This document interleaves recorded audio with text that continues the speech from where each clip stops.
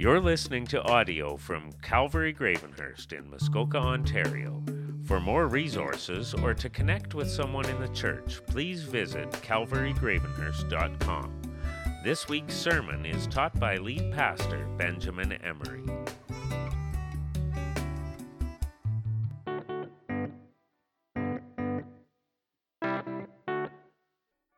Thanks, Lord.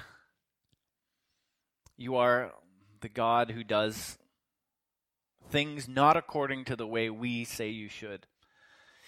Lord, you have brought about an exciting thing in bringing about a young man whose desire is to serve you with his life and minister to your church and people. And you brought it about in a way that is not typical, not traditional, but is biblical, and we praise you for that. We pray you would protect Kat and Dustin as they go down this road, that you would keep the evil one away from their family, that you would empower them with the Holy Spirit to do your important work for your glory. We also pray out and cry out for Corey. Lord, remember in the way that he has worked for you, that he walked for you, that he devoted his life to you. And Lord, give him more time, we pray. Remind us throughout the week to pray for you, and we ask you to do another thing that only you can do, and open up his lungs to be able to breathe again on their own. Lord, as we look at how Paul prayed for the Ephesians, his last message to them, one of his last prayers to them, would you teach us how to pray for other people? Lord, because we want to pray biblically, we want to pray effectively, we want to see you work and do things. We want to see you intervene in this world. Help us to align our prayer life with the way you tell us to pray. In Jesus' name, amen. Amen. So last week we were looking at the unity in which Paul gave up his freedom for and gave up his prosperity for, gave up his popularity for, the unity that we are all in the family, no matter what our race, gender, class is. But that, and amongst the other things that Paul has been talking about, it's not always easy. If it was easy, we'd see a whole lot of healthy, stable churches out there, but we don't. And so Paul is now going to say, and I love in Paul's writing, he's like continuing his thoughts. He's just like, some people look at my run-on sentences and say, whoa, but Paul has run-on thoughts. God is giving him run-on thoughts after thought after thought. And so he starts out our text today for this reason. For what reason? For the reason that he's just been talking about. He's going to pray some things for the Ephesians today, so that they can have unity, so that they can understand just how supernatural the body of Christ, so they can personally understand how God has reconciled them from their death, from their deadness in their sin. And so I want to ask you a few questions. If you've got the bulletin, if you've got a piece of paper, pen, write it down, that I want you to think about as we look at Paul's prayers. The first question is, do you pray for the people when you say you will? When people bring prayers to you, do you actually follow through and pray for that? Second question is, how do you pray for people when they come to your minds, when they bring their requests to you? And the third question is, does the way you pray for them line up with the way God says to pray for people? So, do you pray? How do you pray? And does it line up to what the Bible says is? And I want to answer the first question, how that affected me, because I asked myself that first question a long time ago. When I came a Christian 14 years ago, it was like year 1 or year 2, and I was learning about prayer, and I was interacting with Christians, and I started to realize something in myself, that I was mimicking a lot of the behaviors that I was learning in the church, and that is that when we say we're going to pray for somebody, a lot of the time, I don't actually go follow through and pray for them. They say, oh, this is going on, I'll say, I'll pray for you on that. And then I go and I get busy and my life gets, other things in my mind, and I forget to pray for them. And then I see them again and they remind me, oh yeah, I'm going to pray for that. And then I don't, and so on and so forth. And so I developed something that I've tried to carry on throughout the last 12 or so years. It's that when a prayer need is brought to me, I pray right away, right there. Like not 10 minutes down the road, not when I get out to the car, but right there in the place that the need has been presented to me. So if somebody says, I'm really struggling with this, I say, let's pray right now for that. That way I can't forget. If somebody says, can you pray for my uncle or my son or so on and so forth, I stop and pray right there with them there. If a prayer request comes to me, an email or text or phone, I'll pray right there, right then. That way I know that I'm not going to miss that prayer. Why? Because prayer is the most powerful tool that the Bible says that we have as Christians to see real change, to see God intervene in the world.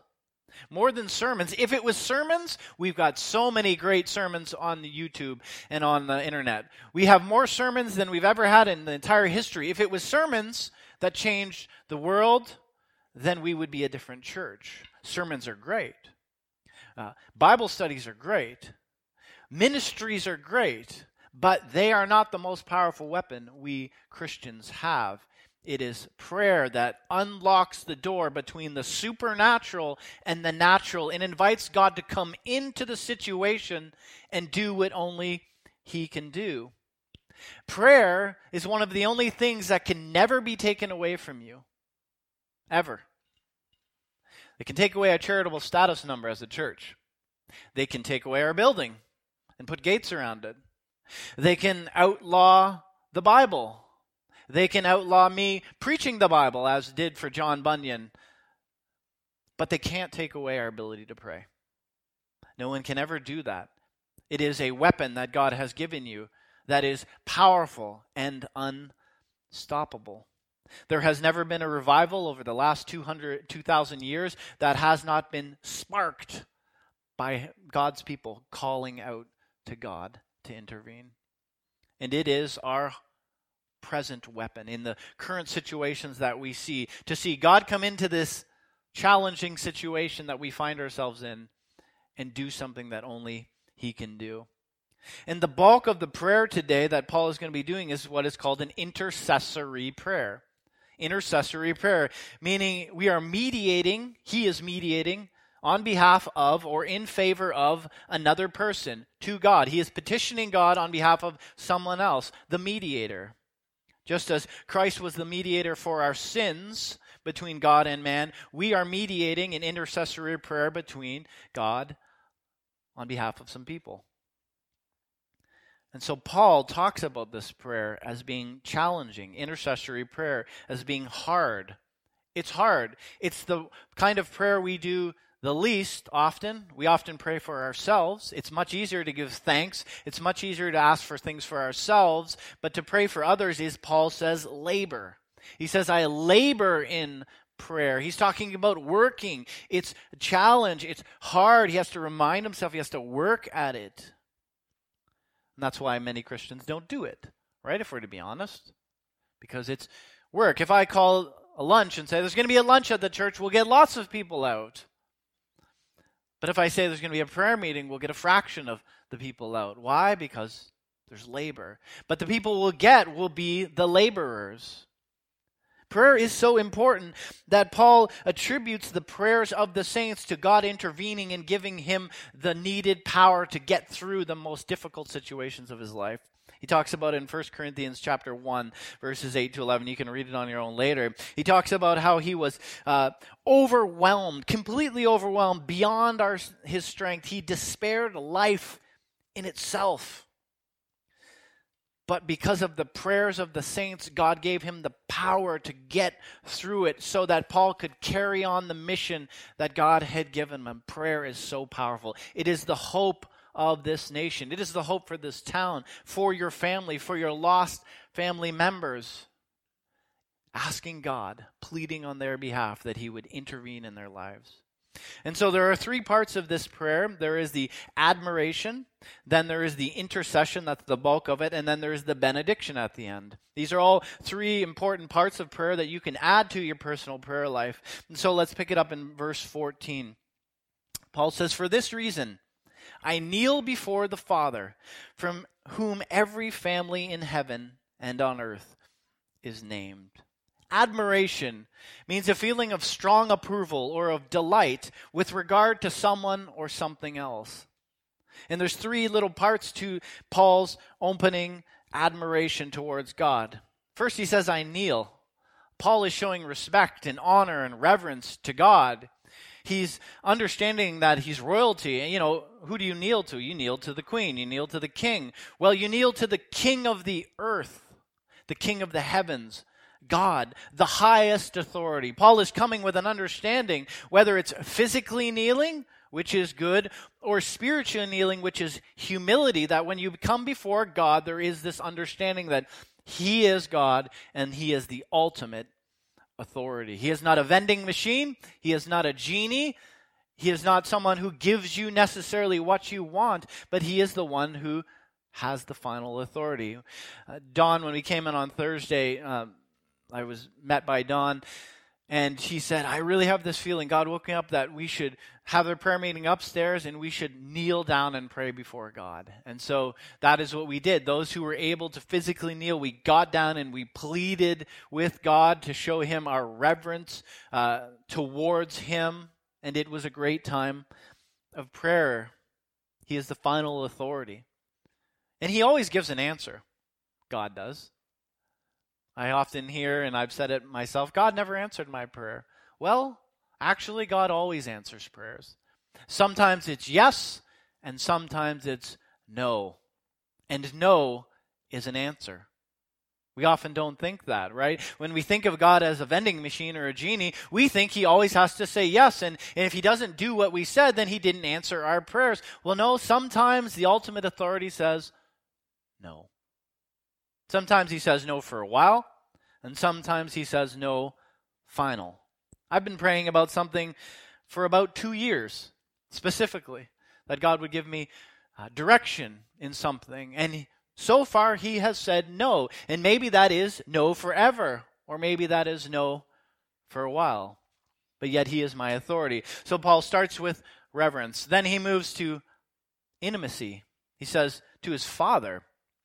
Wow, that's quite the contrast from kneeling to talking of his Father. That's an intimacy and a love. That's the way Jesus taught us to pray. Our Father who is in heaven. And we need to have that intimacy and that personally knowing of God in order to interact in this thing called prayer. You know, it's a common thought from movies and popular culture that you can reject God as the king of your life, as the authority of your life, and yet he's still there to listen and do everything you want, right? And so you can have a person say, God, I really need this job, but I don't want you in my life. And in their mind, they think, well, God's going to do what I asked him to do. But Jesus reminds us in John 9:31, he says this, we know that God does not listen to sinners, but he does listen to the one who worships him and who does his will. Now, does that mean God doesn't hear the prayers of those who have not called out to him for salvation? No, he hears the prayers. He hears their prayers of saying, God, show yourself to me. God, I want to know the truth. God, forgive me. God, help me to know you. He hears those prayers. He hears all the prayers, but the ones he listens to are the ones brought in humility, the ones brought in truth.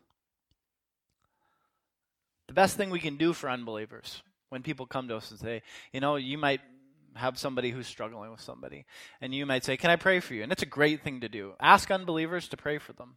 Can I pray for you? Say they've got sickness. Can I pray for you? Yeah, most will say yes. Pray for them, but also pray for their salvation. Pray that they would know God, that he would be their Father, their Savior. Pray for the healing, but pray for the thing that matters. And the last little part, so he starts with respect, then he goes to familiarity, and then he goes to God with faith. He says, from whom every family in heaven and on earth is named. He is the creator. He is the one who is able. Paul understands that. You can't go to God without an element of faith. You can't go to God and expect something to happen when you don't actually believe he is capable or willing or desiring to do it. Paul understands every name, everybody, the whole world is sustained by God, and therefore he is able to do. It is impossible to please God without faith, the Bible tells us. The apostles, they were brought forth a young man who was full of a demon. And someday I'd like to preach on demons because we don't even think they exist now in our 21st century culture. But just as they existed then, they still exist now. But this father brought his young man who had a demon inside of him, and he asked the apostles, can you get rid of the demon? And they tried doing it, but they couldn't do it. And so he brings him to Jesus. Mark chapter 9, verses 20-24. And so they brought him the boy, and seeing Jesus, the spirit immediately threw the boy into a convulsion, and he threw to the ground and rolled around, foaming at the mouth. Jesus asked the boy's father, how long has he been with this? From childhood, he said. It often throws him into the fire and into the water, trying to kill him. But if you can do anything, he says to Jesus, have compassion on us and help us. Jesus responds, if you can. All things are possible to him who believes, Jesus says. Immediately the boy's father cried out, I do believe, help me with my unbelief. We need to have faith when we come. And Paul comes with reverence, with love, and with faith. And then he starts the intercession. Now he's addressed God, and now he's going to go to God with the needs. And he prays this, 4 requests we see in verses 16-20. 16, I pray that he may grant you, according to the riches of his mercy, according to the riches of his glory, to be strengthened with power in your inner being through his Spirit. The first thing I see Paul praying for is spiritual stability. Spiritual stability. You notice it's not a primary concern of physical well-being or physical stability. He's not going to their monetary needs or their financial needs. No. The issue at hand for Paul seems to be their spiritual stability. That he would strengthen them with power. Whose power? God's power. The Holy Spirit. And where does he want them? To give them super strength so they can lift cars and overcome adversaries? No, in their inner being. Well, what's he talking about, inner being? Well, he's used that language earlier on in this letter. In your inner being. You know, when you strip away the nice Sunday clothes and the Christianese talk that we have, and the inner being is really who we are spiritually speaking when all of that is stripped away. Like it's the strength, the faith, the belief that we have that keeps us stable when everything around is falling apart. It's that true grit and belief that you have in the power and the salvation of Jesus Christ. That's the inner being, your soul. That's how God interacts with it. You can't see it, but it is the thing that magnifies out of you when Christ lives in you.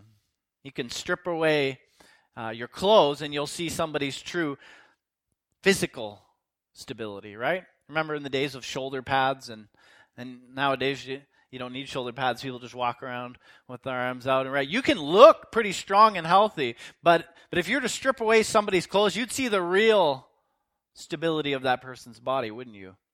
Don't think you'd want to see that, but you would, right?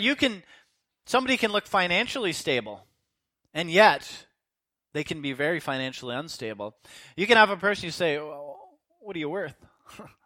I'm worth $1.1 million. Oh yeah. What's your net worth? You mean your real worth? Well, I have a $60,000 truck. That's what I bought it for. I owe $50,000 on it, and it's only worth like $35,000 now. My house, it's worth $1 million, and I only owe $800,000 on it. And I've got all this nice stuff. I only have $25,000 in credit card for this nice watch and this great phone that I have and all these nice clothes. And I make the minimum payments of $10 a month, and I should have it paid off by 2085. Right? If you strip away all the niceties for a lot of people, right, they're financially unstable. That's what happened in 2008. People were way over leveraged, way too much stuff. And people started to realize, the banks started to realize, oh, that person's got way too much debt. And so they started to call on these debts, and everything started to collapse, and a lot of people lost their shirts. But Paul is praying that they would have spiritual stability. that they would not be tossed to and fro, that they would not be up and down and all around, that they would be someone who is stable in Christ. Verse 17, and that Christ may dwell in your hearts through faith. I see him praying for spiritual maturity, for stability, now maturity. Notice he uses the word dwell. That means to live. That Christ would live in your hearts through faith. You know, there's an element of dwelling that is required through stability. You know, they work together. Ask a child who grew up in a very unstable home if they like living in that stable home, where the parents are always fighting with each other, where money is always the issue, where they don't know if they're going to get thrown out or where their next meal is coming from, right? If there's always going to be a blow up. You ask that child, especially when you ask them when they grow up, did you like living in that home? No, I didn't feel safe. I didn't feel comfortable, right? But when you have a stable home, the children want to live there. They feel safe. It is their home. It is their safe place. And now I'm not saying that your ability to clean things up is the reason why God will come into you. No, but there is this element of the Holy Spirit living and thriving and flowing out of you that comes through your stability and maturity. Your willingness to allow God to rule you in that inner being, that he is the primary resident of your home, that he is the king of your home. And your home is, his home is inside of you. He does not dwell in churches. He does not dwell in temples. You are the temple of the Holy Spirit. 1 Corinthians 6:18. Flee from sexual immorality. For every other sin a man can commit outside of his body, but he who sins sexually sins against his own body. And do you not know that your body is the temple of the Holy Spirit, who is in you, whom you have received from God? You are not your own. You were bought at a price. Therefore, glorify God with your body. Do you want spiritual maturity? Do you want to grow in Christ? Do you want him to dwell in you so that people less and less see you and they see Christ? That is his purpose, to change you into the image of himself. How can he do that without you allowing him to be king in your life? So we need to flee from those things that hurt the heart of God, that mess up things, right? You invite some dysfunctional people to come into your house, and you're going to cause a ruckus in that house, aren't you? And so that's why he says flee from it. Because when you entertain sin, especially sexual sin, it's like quicksand. The more you indulge in it, the more stuck you get. But when you flee to Christ, when he is your person, when the Holy Spirit is the king, well, it builds maturity inside of you.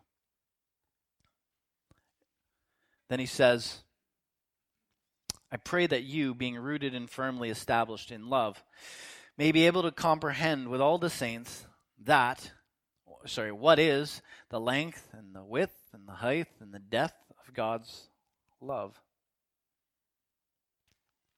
He prays next, I see, for spiritual charity or love. He wants them to understand just the bigness of God's love for them, which then affects their love for other people.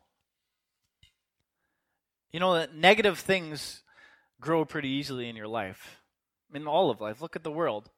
It's much easier not to do anything and you'll see a lot of negative things happen. But good things often take work, take cultivation. Take a garden, for instance, if you garden. If you want the weeds to grow, do nothing. They'll grow. You'll have a great garden full of weeds. But if you want vegetables or flowers, something productive to grow, well, there's an element of cultivation that's needed. You have to pull the bad weeds out. You have to turn the soil. You have to feed the soil. You have to give it light. You have to water the plants. Care for it. And it's so too our lives. If you're being fed by the world, it's easy to grow cold. It's easy to grow stale. It's easy when you're not involved and deeply rooted in God to just become oblivious to God's love for you. and to never really grow. And then by not growing in God's love for you, you never really grow in love for your brothers and sisters. And Paul is praying that they would understand the entire package of God's love, that they would be deeply rooted. Right? That's the imagery of the tree, burrowing its roots down deep to where there is stability and water, there is nutrition that will weather them through the storms. If you had gotten my letter about a year and a half ago during the start of COVID, we had a tornado come through the back forest, and like literally half the trees on my property fell over because they had very short roots. They were big, long trees, but the roots were only a couple feet deep. And so when the storm came, the big trees just fell right over, and I've been cleaning it up for the last year and a half. And so it is if we're not deeply rooted in Christ, when the challenges of life come, then he's got this imagery of that we would comprehend the length and the width and the height and the depth of God's love. And that begs the question to you, what is your view of God's love? What is your view of God? Is it one-dimensional? Is it two-dimensional? Do you have a surface view? Before modern submarines and the ability for divers to go into cold water and go to deep depths, many sailors didn't understand the magnitude of what an iceberg was.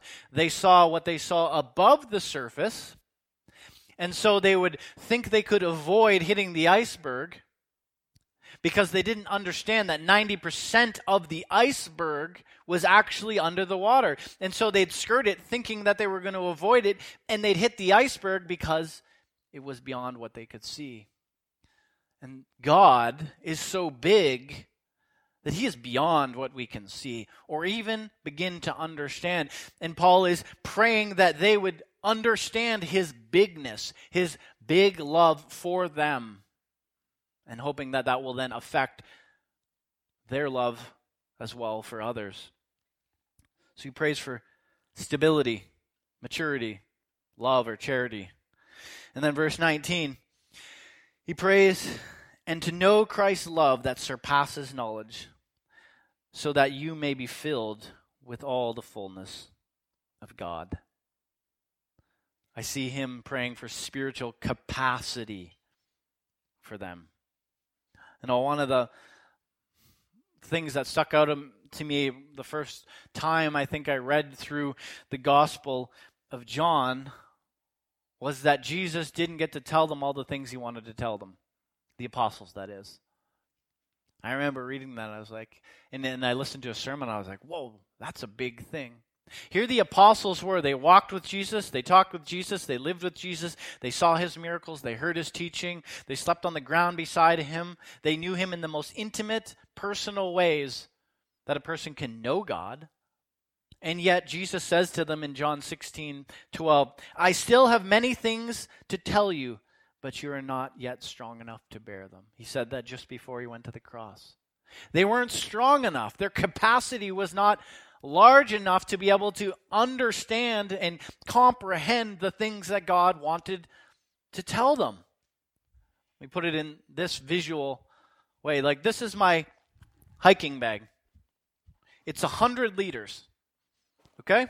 So it means its capacity is 100 liters of kit that I can stuff into here so that I can go out into the forest and live and survive and do those things. Just because that's the maximum capacity, it doesn't mean there's not more stuff that I can take if I have more capacity. And so there are bags that you can buy that have far more capacity so that you can carry more into the forest. And God wants these believers to expand their capacity so that they can be filled with the fullness of God. The fullness. And there is so much more of God that we do not even begin to understand that he wants you to be filled with. And so, just looking at these 4 points of intercession, these 4 verses, Let me ask you the question that I asked you at the start. Like, do your prayer requests for people, the requests you send to God for people, are they like the ones that Paul is praying for the Ephesians? Do you pray primarily for health concerns with people? It's good to pray for health concerns. We're praying for health concerns. We prayed for many health concerns, but it's not primary. Not to Paul, not to Jesus. Do your prayers for other people, are they about the financial? Are you praying for prosperity financially, monetarily? Again, nothing wrong with that, but it isn't primary. Paul seems to be focused on the spiritual well-being of this Ephesian church. Could it be that our spiritual welfare trumps our physical welfare and trumps our monetary welfare? Well, it would seem that way. Paul closes his prayer with this. First, he has an admiration, then he has intercession, and now he has a benediction. Verse 20. Now to him who is able to do above and beyond all that we could ask or think, according to the power that works in us, to him be the glory in the church and in Jesus Christ to all generations, forever and ever. Amen. What is a benediction? That's an old word that, when I became a Christian, I'm like, what is that? It's a blessing. Paul is praying a blessing on them, something he hopes and desires for them. Well, what is it? Above. He says, look at that word above. Above. We tend to think God has a level, a capacity, right? Like, yeah, that's about as much as I can ask of God. And he's not really going to do anything more. But Paul's praying, listen, I'm praying, and I'm praying that God, the God who is able to far more than you think, will do far more. His blessings to you will be above what you think he will do. More than even I think I can do, that I think he can do for you. And then he says beyond. Like, again, we're thinking above, that God can do this much, and God isn't going to do more than that. But Paul's prayer is that he would go above and beyond than all that we can ask for according to the power that works in us. So what's he saying for? Like, I hope God does far more than you ever ask or I ever ask in you. That's a blessing. That's a Paul rooting for you. That's not why are you blessing them and not me? That's, oh God, would you do awesome things in this Ephesian church? As I, Paul, go to die for the gospel and lose my head in Rome, I pray that these Christians would flourish beyond anything I have ever seen in my own personal life. According to the work, the power that is at work in us. God's desire for us is far greater than we can even comprehend. Isaiah 55, verses 8 to 9, God's thoughts are not our thoughts, neither are your ways my ways, declares the Lord. For as the heavens are higher than the earth, so my ways are higher than your ways, and my thoughts than your thoughts. Our abilities to understand and believe what God wants to do in our lives isn't there. When I became pastor, I didn't know much about much. I walked in and there was an empty desk 6 years ago. And Jeanette was there. And we're like, okay, we need to build this website. And neither of us know much. And mostly her, and with some help from me, we built this website to the ability that we could envision what a website was. And then somebody with a lot more capacity that was their thoughts and their abilities were beyond and above what ours were came along, Luke LaRock, and he built us for free a website because he had just that much more ability to imagine beyond what we could. And so true it is that God wants to do in your lives, Christians. I hope God in all of you surpasses me in every way, shape, or form. I hope he pours out his blessing on you. And this church is famous because God lives in his people. Not based off a pastor, not based off a building, not based off anything except God showing his power in each and every one of you. And so do you see his power at work in you? That's a question I want you to think about. Do you see his power at work in you? Because he promises it will be some less than others, but it will be there. If not, a few things to think about. One, are you saved? Have you been born again? Has God changed your heart? Has he given you a desire? Has he saved you from your sins? Have you cried out to him in humility? John Wesley was a pastor, an Anglican pastor, who tried to do a lot of good things to make God happy with him, and yet he didn't have it.